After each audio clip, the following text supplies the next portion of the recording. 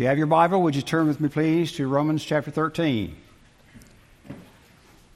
The thing that stirred my heart and moved my mind to bring a message on Romans 13 is the fact that we are thinking about our country today because it is Memorial Day, or tomorrow, to be accurate, is Memorial Day, but this is Memorial Day weekend.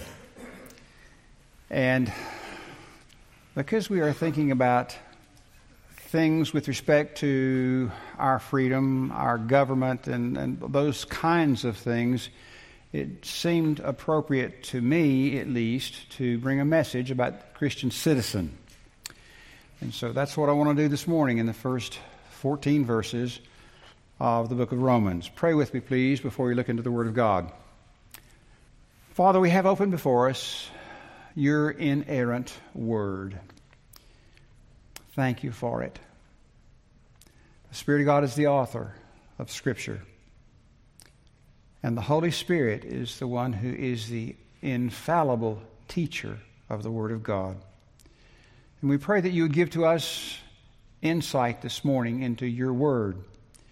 Give to us, we pray, submissive hearts and an openness to be doers of the Word of God and not just hearers. Not as those the Scripture speaks of who look in a mirror and turn and walk away, do nothing about what they've seen. But help us, we pray, O Lord, to be doers. Help us to wake up tomorrow and every day this week and be reminded, I want to be. It is incumbent upon me this day to be a doer of God's Word. We pray in Jesus' name and for His sake. Amen.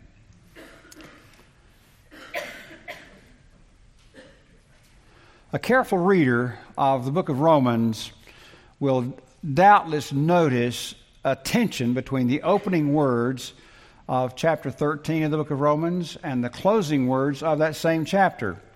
Would you notice with me, please? He says in verse 1, let every person be subject to the government and governing authorities. But he ends chapter 13 with verse 12. That's beginning the ending of this chapter. But he says in verse 12, the night is almost gone. And in terms of what the apostle is talking about there, he's talking about the age in which we live. The night is almost gone. The age in which we live is almost gone. It's far spent. Do you see the tension? If the present age is just about over, and Paul says that it is, not only here but in other places as well, then why be so concerned about being subject to the government? And that tension is increased just a bit if we recall that the Apostle Paul said in chapter 12 of Romans, verse 2, be not conformed to this world. Is not paying our taxes, is not being submissive to the government, is that not, at least in some degree, some measure, conforming to the world in which we live? So the question is, if we are not to be conformed to the world, should we pay our city and county taxes? Should we pay our income taxes, the IRS? Should we vote? In fact, didn't Paul in Philippians say, for our citizenship is in heaven? So do you see something of the tension that some gather in trying to put these two or three things together? How do these things work? Do they fit together? Well, I want to suggest to you, I believe these things do fit together in a very reasonable, cogent fashion. They are in harmony if we remember that the Christian has several spheres of life in which he lives and exists, and in which he has responsibilities. In the first place, there is that personal sphere. This sphere is encompassed by the Lord and the believer only. There are two people, the Lord and the believer, in this personal sphere. And in this sphere, the child of God is to live in accord with the will of God as it is expressed in the Word of God. And basically, it is a matter of our submissiveness to the Lord, in view of the fact that one day we are going to have to stand before the Lord. Sometimes pulpits become fearful of eschatology, future things. And so little is said about it. Do you know that one day every child of God will stand before the judgment seat of Christ? The New Testament makes that very plain. We don't hear much about that anymore. And I suppose there are a lot of reasons for it. But in this first sphere of our existence, the Lord and the individual believer, there's no one else in that sphere. Not a wife, not a husband, not a parent, not a child, not a grandparent, no one. We stand in that sphere with the Lord and the individual. There is a second sphere that we are a part of, and that is the family. And here the Christian is responsible for obedience to the things revealed in the Word of God and what the Scriptures have to say about the family. Summed up in just a few simple words: husbands, love your wives. Wives, be submissive to your husbands. Children, obey your parents, for this is right. Some time ago, I read a statement by the Duke of Windsor that just stuck with me. The Duke of Windsor said on one occasion, the most amazing thing about America is the way parents obey their children. Now, you laugh, but you know there's a whole lot of truth to that, don't you? There's a whole lot of truth to that. Well, the Duke of Windsor wasn't all bad. But it's supposed to be the other way. Children, obey your parents in the Lord. And this is part of that second sphere, part of the family sphere that we need to take note of and that we live in. The third sphere is the church. And here, once again, the Christian's duty is expressed in Scripture, and that is to be submissive to those in authority over them, to imitate their faith. And the key chapter here is Hebrews 13. Hebrews 13, verse 7, verse 17, and verse 24. And there are a lot of folks in the church that blanch a little bit about that, talk about being submissive to the elders. I don't know about that. Well, read Hebrews 13, 7, 17, and 24. The fourth sphere that we live in and exist in and have responsibilities in is the state. And that's what Romans 13 is all about. We have certain responsibilities, and Paul writes about them, excuse me, in chapter 13 and in elsewhere. But chapter 13, I believe, is the key. So we have different areas of responsibility. And this morning I want to consider public obligations to the state. There's some things that we owe to the state. And then there are some private obligations within the state. So public obligations to the state, private obligations within the state, and then there are some personal obligations based on future events. Personal obligations based on events to come. First of all, public obligations to the state. Paul, all of this is fine. But how do we get along with Rome? How do we get along with the state? How do we get along with government? And again, I believe that's what this chapter is all about. And Paul explains our obligations. Would you notice, first of all, 13:1? Let every person be in subjection to the governing authorities. Interesting thing to me is Paul didn't say let every Christian.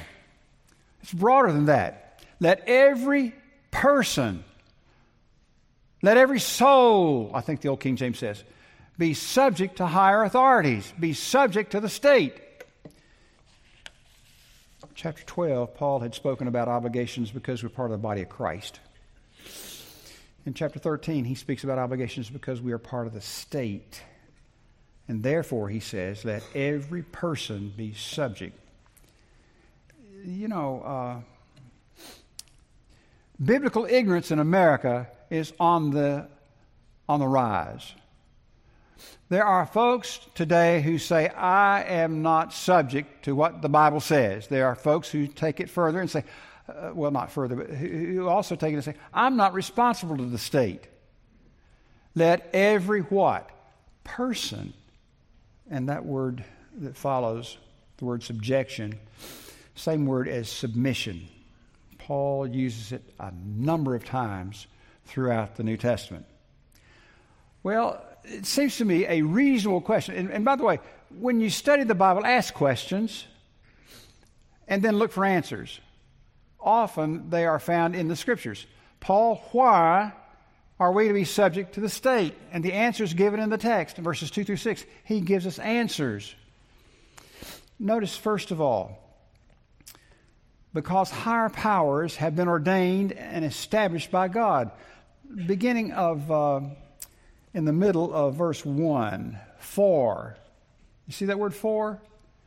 Well, Paul before that had said, be in submission to the government. Why? For, there's where the reasons begin.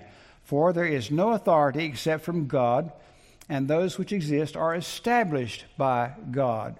Government, whether we like it all the time or don't like it any time, government is established by God.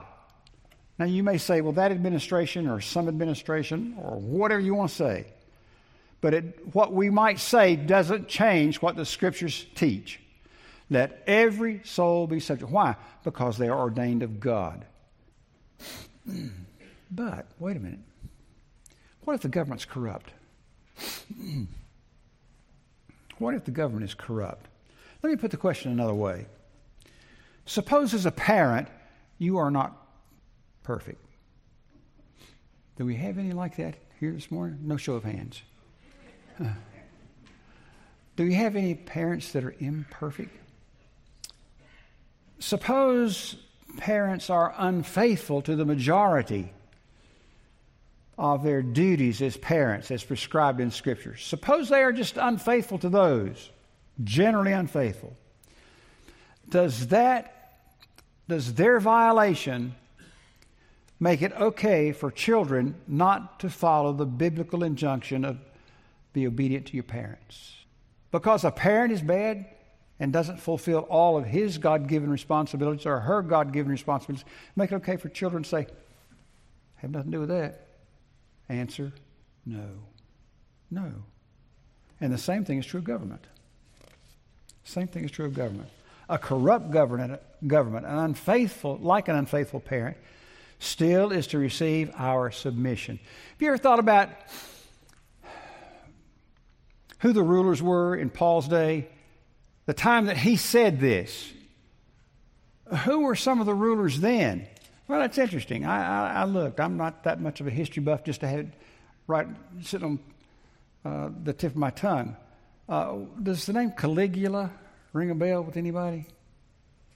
He was a mental deficient, historians tell us.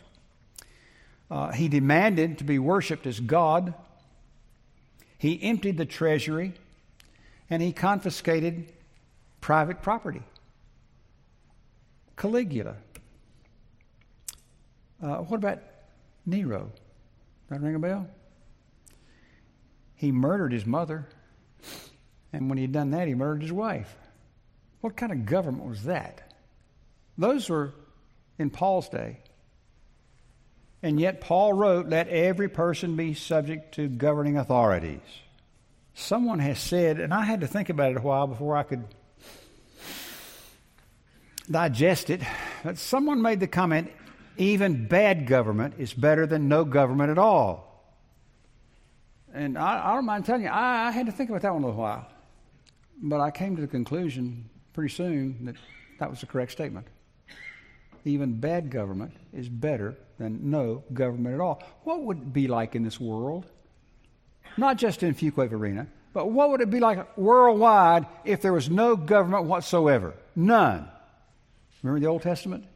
Every man did that which was right in his own eyes. Is that the kind of world we want to live in? Basically, the Bible teaches, even though parents will fail, even though church leaders will fail, their tasks are God-given. They are of divine origin. And we must always keep that in mind. And if those entities fail, we are not released in any way, shape, or form. We are not released from our responsibility. That responsibility abides. It's God-given. Now back to the question about the government. Why be in submission to the government? Well, first of all, because God established it. But there's a second reason. And Paul talks about that in verses 3 through 6. Because the powers approve that which is good and punish that which is evil. And that's generally true. Listen to the Apostle Paul, verse 3. For the rulers are not a cause for fear for good behavior, but for evil. Do you want to have no fear of authority? He questions. Do what is good, and you will have praise from the same. He goes on in verse 4. For it is a minister of God to you for good, but if you do evil, be afraid, for it does not bear the sword for nothing.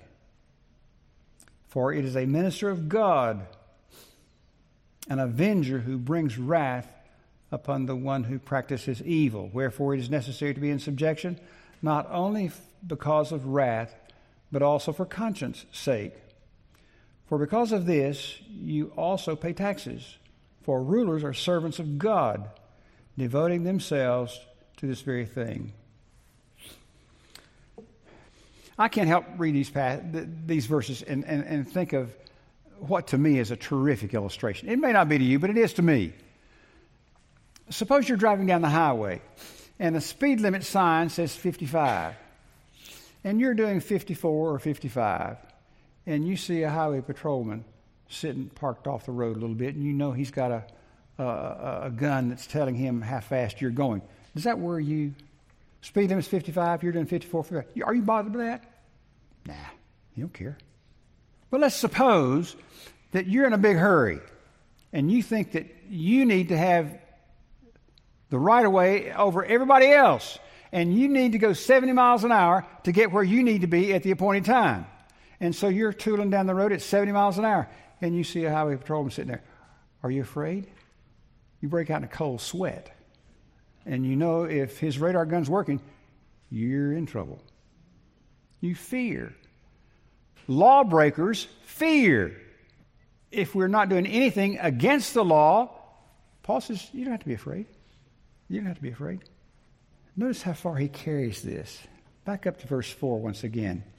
For it is a ministry. He's talking about the government. It is a ministry for good. But if you do what is evil, be afraid. Now, notice this phrase, for it does not bear the sword in vain. It doesn't carry the sword for nothing. Now, a question here. What was the purpose of the sword in the first century? To take life. Wrapped up in the middle of verse 4 in this statement is justification for capital punishment. Now, we are living in a society that's getting away from it. And may I just simply say, society's wrong. Penologists tell us it's no longer a deterrent. May I say to you, that isn't true. Have you ever seen, this is a silly statement, but I'm going to make it anyway. Have you ever seen anyone upon whom capital punishment has been carried out going on, doing what they want to do? The Bible teaches capital punishment. Now, Romans 13 is not the primary passage, but it is an important passage in this matter. Scriptures teach capital punishment is biblical. It is a deterrent. And then Paul goes on and concludes in verse 7. He says, render to all what is due them. Tax to whom tax is due, custom to whom custom is due, fear to whom fear, honor to whom honor. Even if the ship of state begins to sink, the Christian is to stay at his post in obedience to the will of God, as expressed in the New Testament, as expressed in God's Word. The general principle is we as Christians are subject to the authority of the state. You remember the incident in the life of the Lord Jesus? The chief priests and the Pharisees sought to entrap him. And so they asked Jesus the question, is it lawful for us to give tribute to Caesar or not? And they thought they had, with that question, they thought they had the Lord on the horns of a dilemma. If he said, nope, they don't have to do that, then he would be considered either a traitor to Israel or to Caesar. How did the Lord respond to that? Render therefore unto Caesar the things that are Caesar's, and unto God the things that are God's. The Pharisees said you got to be one or the other. You got to be loyal to Israel, or said of Jesus, you got to be loyal to Israel. If you say pay taxes to Rome, then you're a traitor to Israel. But Jesus said it's not either one or the other, it's both and. Render therefore unto Caesar the things that are Caesar's, and unto God the things that are God's. Now, the questions in some of your minds now, if you're thinking, are there ever exceptions to being subject to the government? Suppose the government not only persecutes Christians, but forbids the preaching of the gospel. What then? In matters where there is a clear violation of the principles of the Word of God, I say to you, we are to resist. The Bible makes it clear we are to obey God rather than men. That's the statement of Scripture. We obey God rather than men. And there are numerous illustrations of that. I will not go into them right now. Those are public obligations to the state. For just a moment or two, look with me at some public obligations. Those were, public obligations to the state. There are some public obligations within the state. Verses 8 through 10. Owe nothing to anyone except to love one another, for he who loves his neighbor has fulfilled the law. For this, you shall not commit adultery, you shall not murder, you shall not steal, you shall not covet. And if there is any other commandment, it is summed up in the saying, you shall love your neighbor as yourself. Love does no wrong to a neighbor. Love, therefore, is the fulfillment of the law. First of all, there's a negative statement here. Owe no man no thing except to love. Now, what does that mean? Owe no man no thing. Are we never under any thinkable circumstances to borrow money? There's a religious group that takes it just that way. You can never borrow money. Well, I'm just raising the question. Are we never under any circumstances to borrow money? Let me ask you this. What about the mortgage on your home? What about the use of credit cards? Paul says, owe nothing to anyone. What does he mean? Well, again, some take it as meaning that no matter what the reason, you are never to borrow money. But in keeping with the analogy of Scripture, I do not believe that it means we are never to incur any financial obligations. And there are some passages which have to be considered here. In Matthew 5, verse 42, and in Luke 6, verse 35, as well as other passages in the Bible, seem to me very clear to indicate that some kind of lending is permissible. So what does Romans 13:8 mean?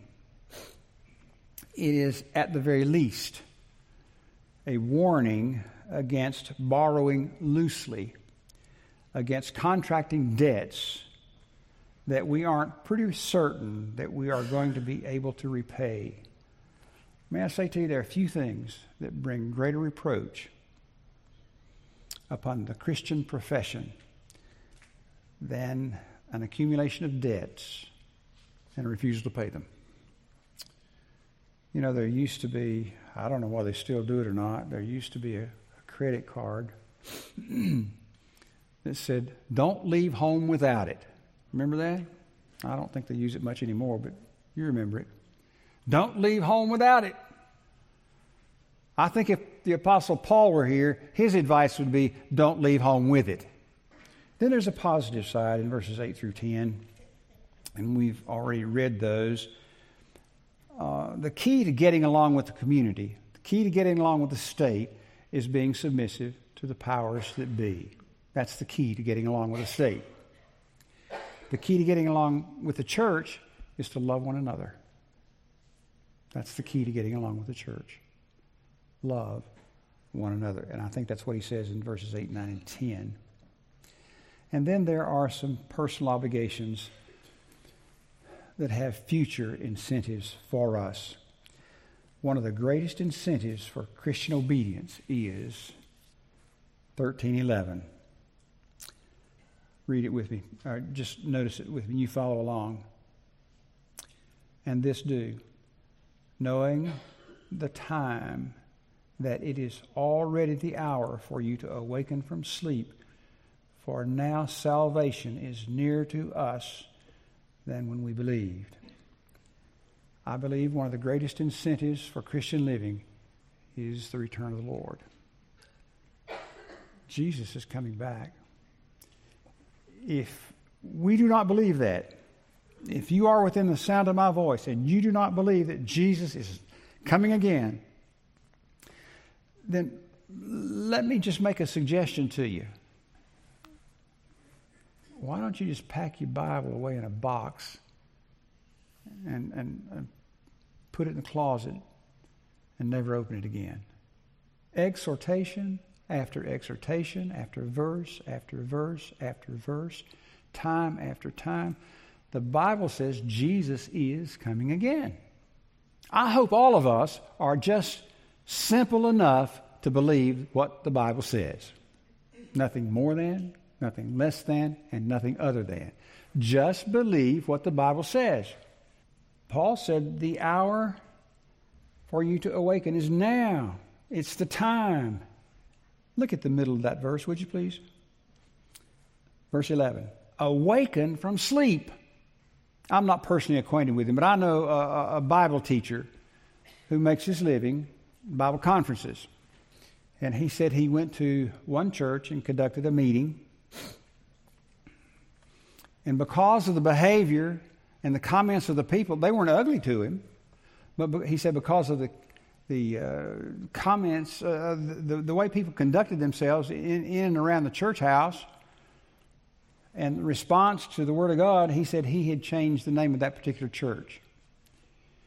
It had been a Baptist church, but he changed the name of it to St. John's of the Anesthesia. He said, those people were asleep. They had no idea what's going on. Paul says it's high time to wake up. Take the pajamas off. Wake up. You know, it seems to me we are living in a day when churches are no longer excited about God's truth. They're embalmed by it. But there's no excitement about it. Wonderful, look at that promise there. Oh, I don't care. You know what a somnambulist is? That's a 25-cent word, isn't it? Webster defines that as a sleep-like state in which there is walking or other acts that are performed. Walking and talking, but asleep. Paul says, wake up. Wake up. There's work to be done. And may I say to you, thank God for the foresight, the forethought of the people at Wake Chapel Church to go ahead and do this addition over here. Now it's time to pray and to see that we fill that place up, those 14, 15 classrooms, however many there are, we fill them up with young people. Now's the time. Wake up. It's not a time to sit back and relax and say, well, we got that done. Wake up. Take the pajamas off. Let's get to work. Dr. McGee writes about this closing section. He said, in this closing section, talking about Romans, an alarm clock goes off to awaken believers who have gone to sleep in this world and have forgotten their responsibilities. Isn't that what he says? Look at it, folks. Awaken from sleep. first incentive Paul gives us is the coming of the Lord. And then he speaks about some conduct that is expected. He says in verse 12, the night's almost gone. The day is at hand. Let us lay aside, therefore, the deeds of darkness and put on the armor of light. Lay aside the deeds of darkness. Those deeds he's referring to are the deeds that marked our lives before we came to faith in Christ. Lay aside those. Put on the armor of light. I think it's interesting that the apostle used this expression, the armor, here. Paul spent a whole lot of time with Roman soldiers. He saw their armor. And that's what he had in mind here. After being on duty all day, the Roman soldier would lay aside the armor and carouse at night. And then in the morning, he would put on his armor again.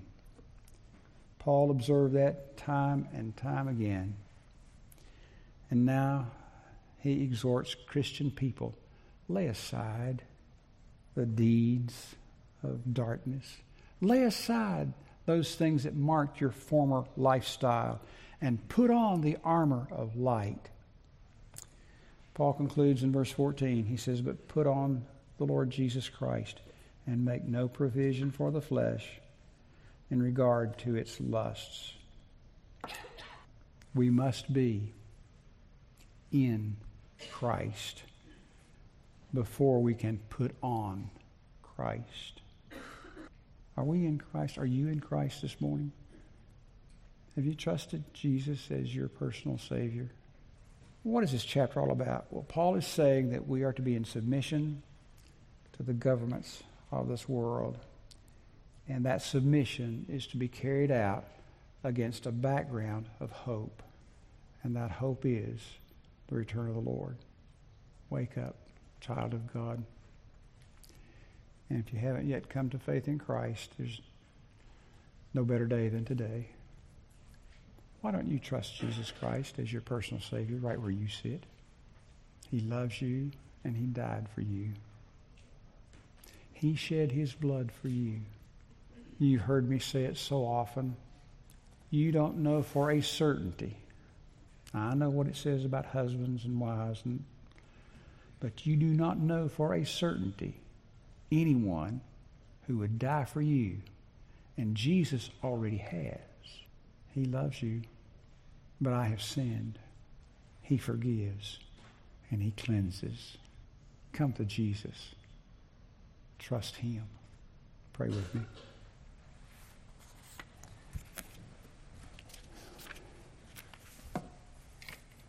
Father, there's some wonderful lessons in Romans 13. May the Spirit of God seal these to our hearts and give to us a godly obedience to your precious word. We ask it in Jesus' name and for His sake. Amen. If you would take your hymnal, please, and turn with me to number 349.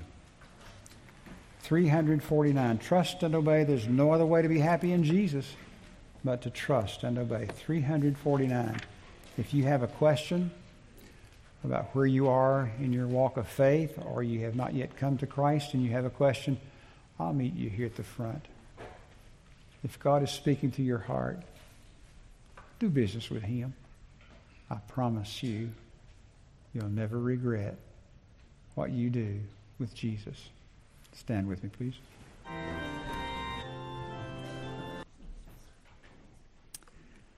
Thank you for being in God's house to worship this morning. I don't know who it is, but I believe that there's somebody in this room this morning that needs from you, not from somebody sitting beside of you. Somebody in this room this morning needs a word of encouragement from you. Don't hurry out. Speak to one another. These are our brothers and sisters in Christ. And as I say, I don't know who it is, but somebody in this room needs to hear from you.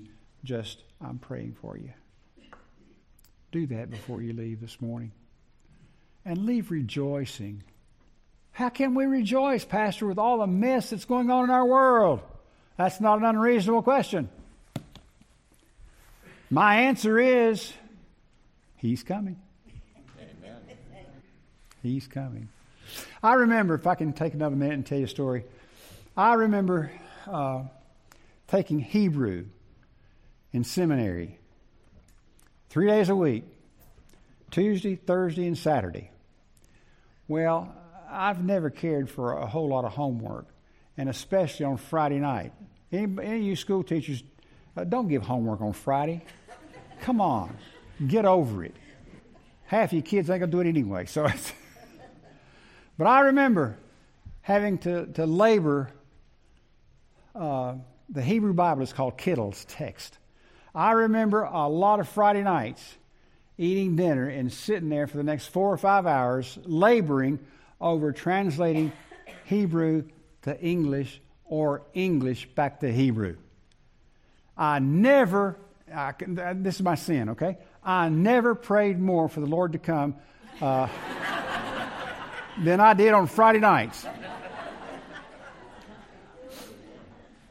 And that failing, and my wife will tell you this, Dr. Bruce Walke was my professor, a tremendous Hebrew scholar. But I got so far down with stuff on Saturday night, I actually prayed, Lord, give him 4 flat tires in the morning so he can't come. Dear people, listen to me. Jesus is coming back. Rejoice. Be glad. You've been in the house of God today. Been with Jesus. Young man, welcome. He knows who he is. Alan, come pray for us, would you please? God bless you, dear people. God bless you. Heavenly Father, we come to you today as and worship you, for this day we know that you're the God of all and worthy of praise. And we're going to worship you forever, Father, and we pray for much wisdom so that we can go out and tell others about our King Jesus. Help us, Lord, this day that all those Sunday school rooms that Ross was talking about are filled. And help us, Lord, to go about our days telling about our King Jesus, and bringing children into this church, that they will be filled, and we will all glory together, worshiping your holy name in heaven one day. Be with us and guide us. Help us, Lord, to praise you forever and ever. In Jesus' name, amen.